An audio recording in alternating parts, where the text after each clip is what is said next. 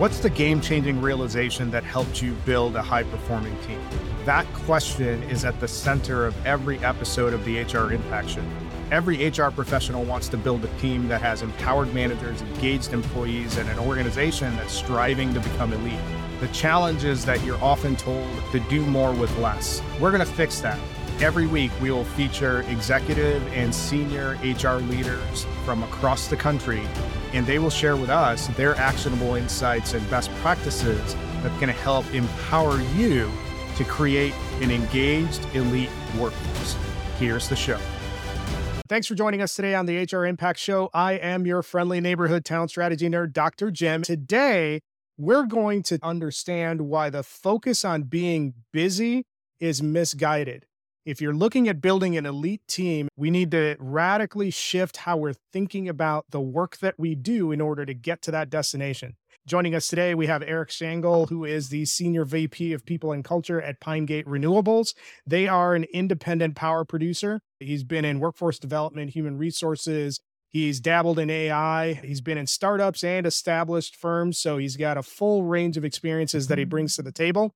And from an educational background perspective, he's got his undergraduate degree in ocean engineering from the U.S. Naval Academy, also has a master's from the University of Oklahoma. So I'm guessing we won't be talking about how Texas is ranking in the polls in this conversation, but that's okay. So with all that being said, Eric Shangle, welcome to the show. Hey, thank you so much, Dr. Jim. There's going to be a lot of depth of information that we're going to gather out of the discussion.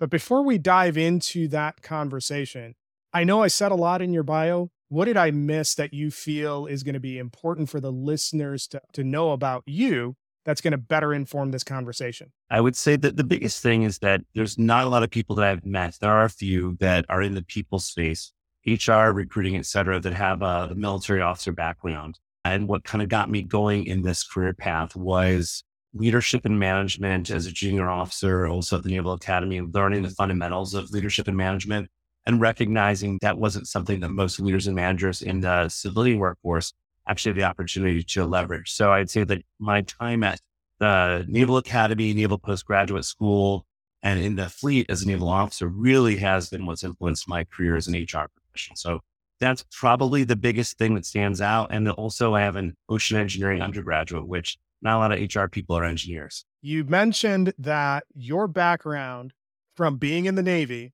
armed you with particular skills that equipped you really well for leadership in the civilian space.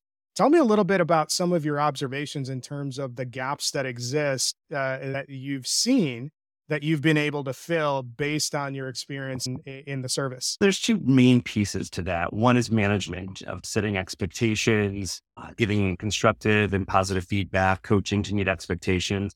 I think the more important thing, the thing that's become more apparent in my career is the leadership aspect of aligning to vision and making sure everybody is aware of what the vision is, what their goals are, and working towards that. And that's something that seems really basic, but it's something that gets lost in the shuffle with just people wanting to do good work on a daily basis. That sets the stage really well for the rest of the discussion. When you think about your current role and you're thinking about all the things that you've accomplished in your role, what's the accomplishment that you're most proud of in your current role? Probably the thing that I'm most proud of is the fact that we went through hypergrowth during a pandemic and maintained high engagement during that time. So being able to be reflective in our engagement survey scores and going through major hypergrowth, less than 100 employees to now we have well over 1,000 in the family of companies that we have. So it's something I'm proud of that not everybody can say. How did you pull that off? We pulled it off really by being hyper-focused on what we were looking for from a recruiting perspective and being relentless at holding our teams accountable towards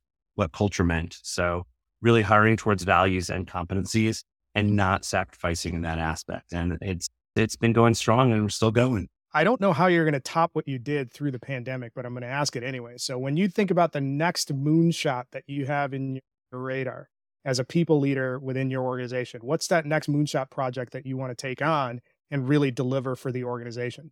This is a little bit different. This is not really internally focused. This is externally focused. In the renewable energy industry, we are sometimes viewed as a subset of the energy industry and really trying to get universities, trade organizations, just industry in general, to think of us as our own industry is really going to be an important factor of that, working with our trade organizations. So it sounds trivial, but being able to have unified compensation data, alignment on roles within the industry, those are big topics at the DOE, DOL that we're trying to affect change at. Not just to give you a context of that, the Department of Energy classifies energy storage under automotive when they're doing classifications and labor roll-ups.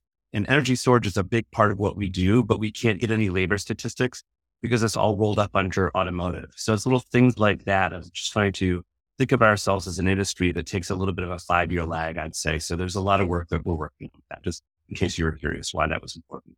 When you think about your role and your experience in this sector, what's the most fun aspect of the position that you're in?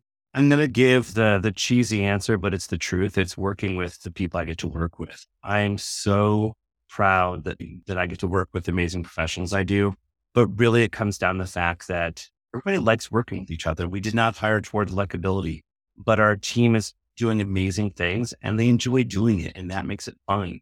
I wouldn't be doing what I'm doing if I didn't like the people. I'm not entirely surprised given your first answer. When you're recruiting through the pandemic and you're going through hypergrowth, you identified your core values and recruited to that, and you level set on exactly the key criteria that you were looking for. So it logically follows that your third answer would be an outgrowth of what you did from a foundational perspective. So real solid stuff, Eric. So this is a show about building high performance teams. And this isn't your first rodeo, so you've had a lot of different experiences from a people leadership perspective. When you think about the things that most impacted you, what was that game-changing realization that really shifted the way that you build teams? A great question. I would say it really comes down to how I find my job most of the time. I'm trying to eliminate hassles. And really what that means is our team in most companies, employees want to do good work. They want to be busy. They want to be engaged, but that doesn't always mean that the work that they're doing, although they're working very hard and very diligently on it, is really aligned to making the biggest impact. And I think it really comes down to not just with my team and myself, but our company and our employees, making sure they're measuring their work by the impact as opposed to the output or how much they're working. Working hard is not necessarily always the measure that you need to go after. It's about the impact that your work is having. And the phrase I say all the time is, what's the problem you're trying to solve? If you don't know what you're trying to do and why you're doing it, take a break, stop, hit pause, and figure out what is the problem I'm trying to solve with this work. So I really like your emphasis on impact. And I want to tie it back to what we mentioned in the beginning of the conversation, which was people have this misguided view about what work actually means. And I'd like you to expand on the impact concept that you brought out and tie that into the difference between work and impact, activity and achievement, and how all of that builds, how all of that flows together. Many facets to that question. I'll start off by saying it all starts with communicating vision. And you can talk about vision and mission of organizations, and that's not what I want to spend my time on with this, but alignment to that is what's missing so much of the time. Everybody may be able to say, hey, this is what we're trying to do. But when you ask them how their job or what the project or what they're working on aligns to that, there's sometimes a long pause and some questions and some scratching the head.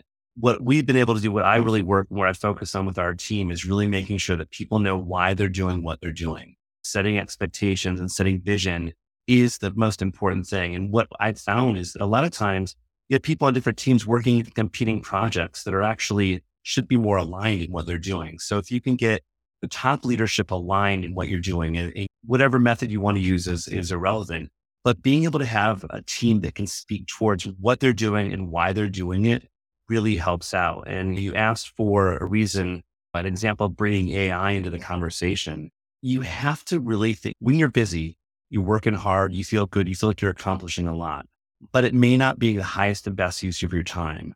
In the AI space specifically, and I worked a lot with training data in the AI space, and that was what our company focused on.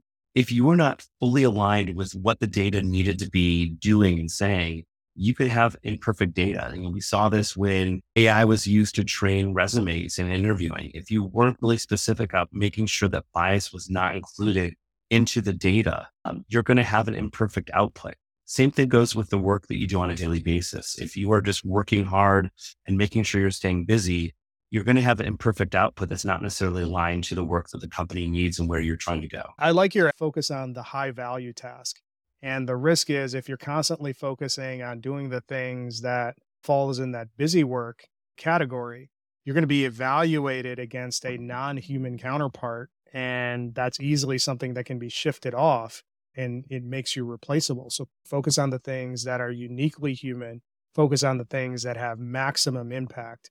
And that should give you a roadmap for progressing through your career and always being seen as somebody that delivers consistently with the values that the organization has. I want to just build upon that a little bit. The reason why I said highest and best use as opposed to just the highest value is there's a lot of times we think that we're working with the highest value work, but that may not be bringing the company or the team or the project forward in an aligned way. It may take too long. So making sure that you know that, hey, this might be the most valuable, but it also might be a blocker for something else is important. And then also the biggest thing with AI is that you can't automate or model empathy. The human factor in the work we do is not something that's going to be easily modeled anytime in our near future. So I think that's something anytime you need to have empathy or compassion in the work, we really need to make sure that the human factor is there. And that specifically goes to vision, coaching, feedback, praise, those type of things. Empathy and compassion are a big part of that. Wow, it's been a great conversation so far. Make sure you join the HR Impact community where we gather a community of HR leaders just like you. This is a space where top people leaders share actionable insights and practical playbooks. Sign up today as a member for the community. Get updates on the latest HR resources and exclusive event invites. You can join the community at www.engagerocket.co/HR Impact. And now, back to the show. Staying on that topic, one of the common disconnects that we hear about it comes from line managers and individual contributors. Line managers will often say that, hey, I'm having a hard time getting my people to do the right things. And when you talk to frontline employees, they'll say, I have no idea how the stuff that I'm doing connects to a bigger picture. Neither of those things are good. And it's something that's very common. I want you to close the loop and tell us how the focus on impact conversations can bridge that gap for a lot of organizations. That specific example, there could be a myriad of different reasons why there's the disconnect. I think two main reasons are when you say something once, you haven't really communicated it. You've just put information out there. I hear throughout my career effort, I told them what to do. I set my expectations. I sent an email. Just because you said something once doesn't mean people have had a chance to process it, have it sink in, understand the implications, even ask questions, which leads me to the second piece is a two-way conversation, an impact conversation, if you will, of you can set expectations. You can tell people what they need to do. You can tell them why. But if you're not allowing them to ask questions and have an interactive conversation, you're missing it. You're talking about using your highest and best use of time. They may not know it's the best or highest use if they don't have an opportunity to put in their own framework or their own content. A lot of times, especially in high growth industries, high growth companies where there's hyper growth, and people say, oh, I told them, I informed people. You can't expect that just by informing a person once in one modality is enough. You need to inform them in different modalities, email, Teams or Slack, in bulletins, posting things, however, whatever works for your company. You have to have a multi-method approach and allow an opportunity for people to ask questions all the time. We want to know that we're doing well. And sometimes asking the question is, hey, is this right? Why are we doing this? How does this affect this? Have you thought about this? It's really important to get that interactive feedback. And I really like what you said there because it goes back to your empathy comment.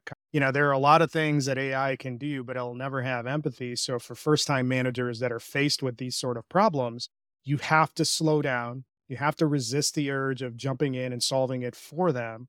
And you have to focus on the things that are most important, which is building the relationships that create the space for those people underneath you to ask the questions. You mentioned earlier, what's the problem that you're trying to solve? You focused on centering yourself onto that question.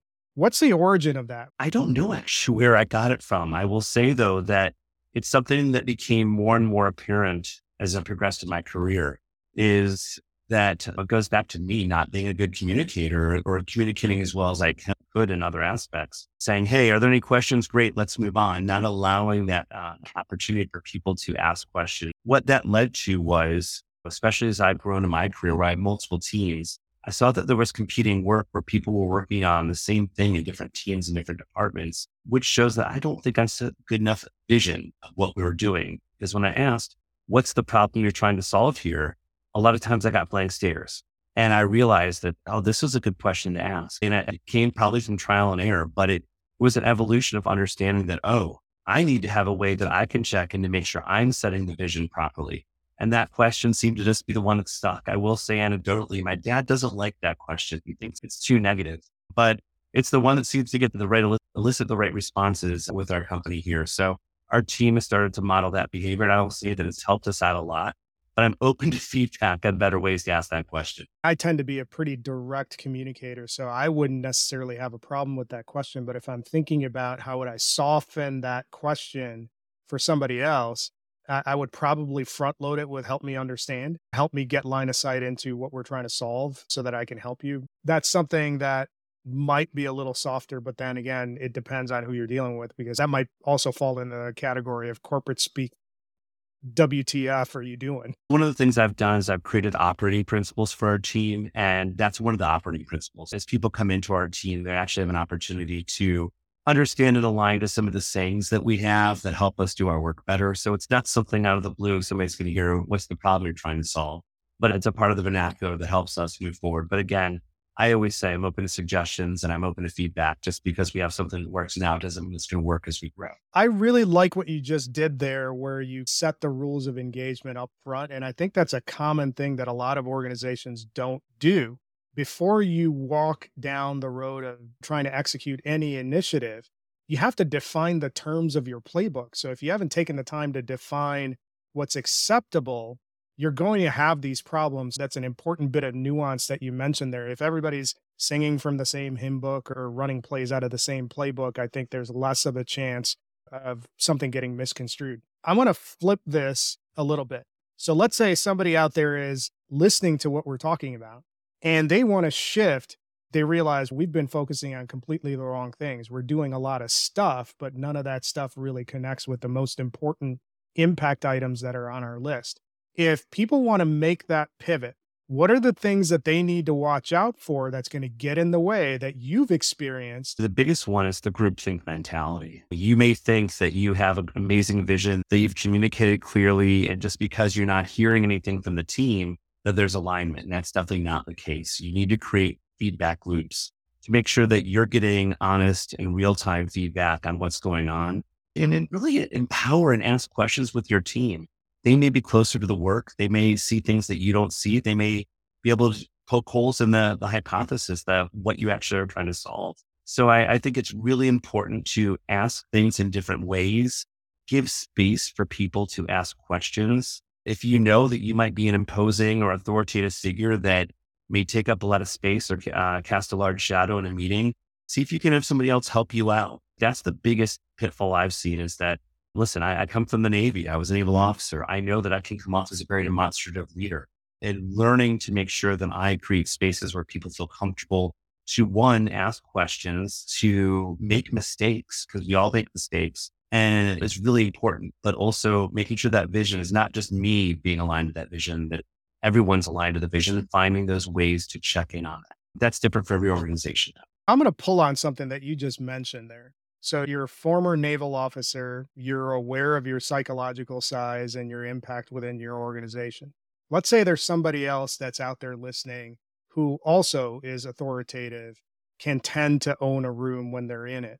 What are the things that you did that helped you break down your psychological size and also empowered others to speak up?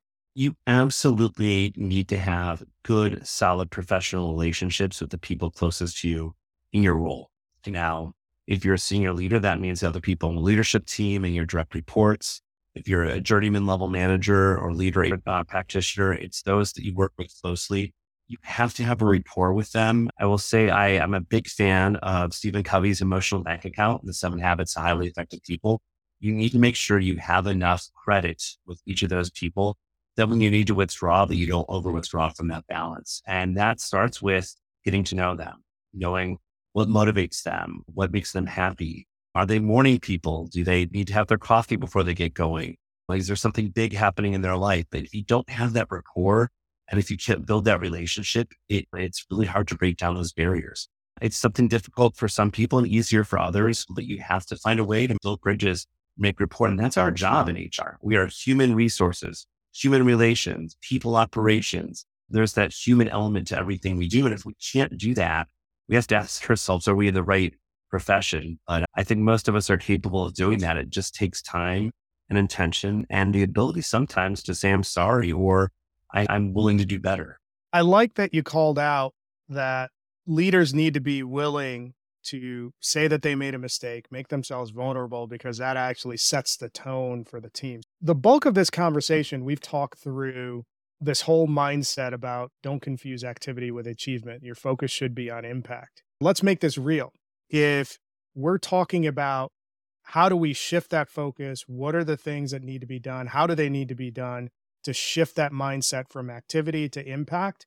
What are the things that people need to be aware of and be intentional about to make that shift? It's a great question. And I think it's more basic than people think. Obviously, we've already talked about this. It's start with the end in mind. What's the problem you're trying to solve? Communicating that vision, or why are we doing what we're doing, and getting alignment in that. That's just step one.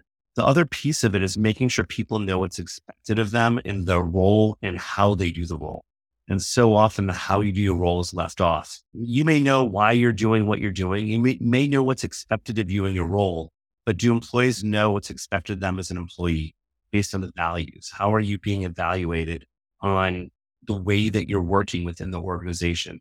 So to me, it's having a framework for performance, having a framework for your values-based competency, and having a framework for knowing the goals and mission of the organization. And those are the three basic pieces of the puzzle. I know that's super high level, as I've said it. You think there's OKRs, VHMONs, other tools and methodologies you can use for the framework for goals, performance reviews, and things like that. We're dealing with making sure that you're evaluating performance so long as expectations have been set. But I think that piece that's missing a lot of times is layering in the values piece and the way that you do your work, and make sure that's being evaluated as well. You mentioned that a lot of this can be high level. If people want to dive deep, where can they find you and have these conversations with you? I'm on LinkedIn. I will say that's probably the easiest place to find me. Eric Shangle. I think I might be the only one out there. But Eric Shangle has a career in the Navy and HR. So I look forward to interacting with some of you. I appreciate you hanging out with us, Eric. There was a lot that can be picked out of this episode, but there's a few things that stand out to me. These aren't splitting the atom level concepts, but I think they're important. Everybody falls in love with the big shiny things. And really, if you've been in any sort of performance related environment, it's the basics and the foundational stuff that creates the space for you to become elite. So here are the things that stood out to me. One is, you said everybody wants to do good work. That relies on the presumption of good intent. And as a leader, if you want to build an elite team, you have to be able to give people the benefit of the doubt, and rooting yourself into assuming positive intent is a good way to do it.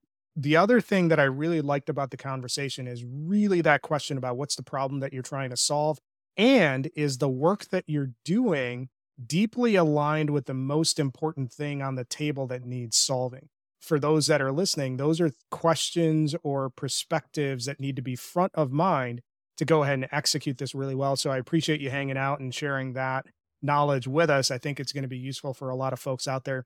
For those who have listened to this conversation, leave us a review. We appreciate you hanging out with us. And then tune in next time when we'll have another great leader sharing their game-changing insights that help them build high-performing teams. Thanks for listening to this episode of the HR Impact Show. We hope you liked the conversation. Don't forget to continue supporting us by joining the HR Impact community. You can find the community at www.engagerocket.co/HR Impact. Tune in next time where we'll have another guest who's going to share with us the game-changing insights that help them build high-performing teams.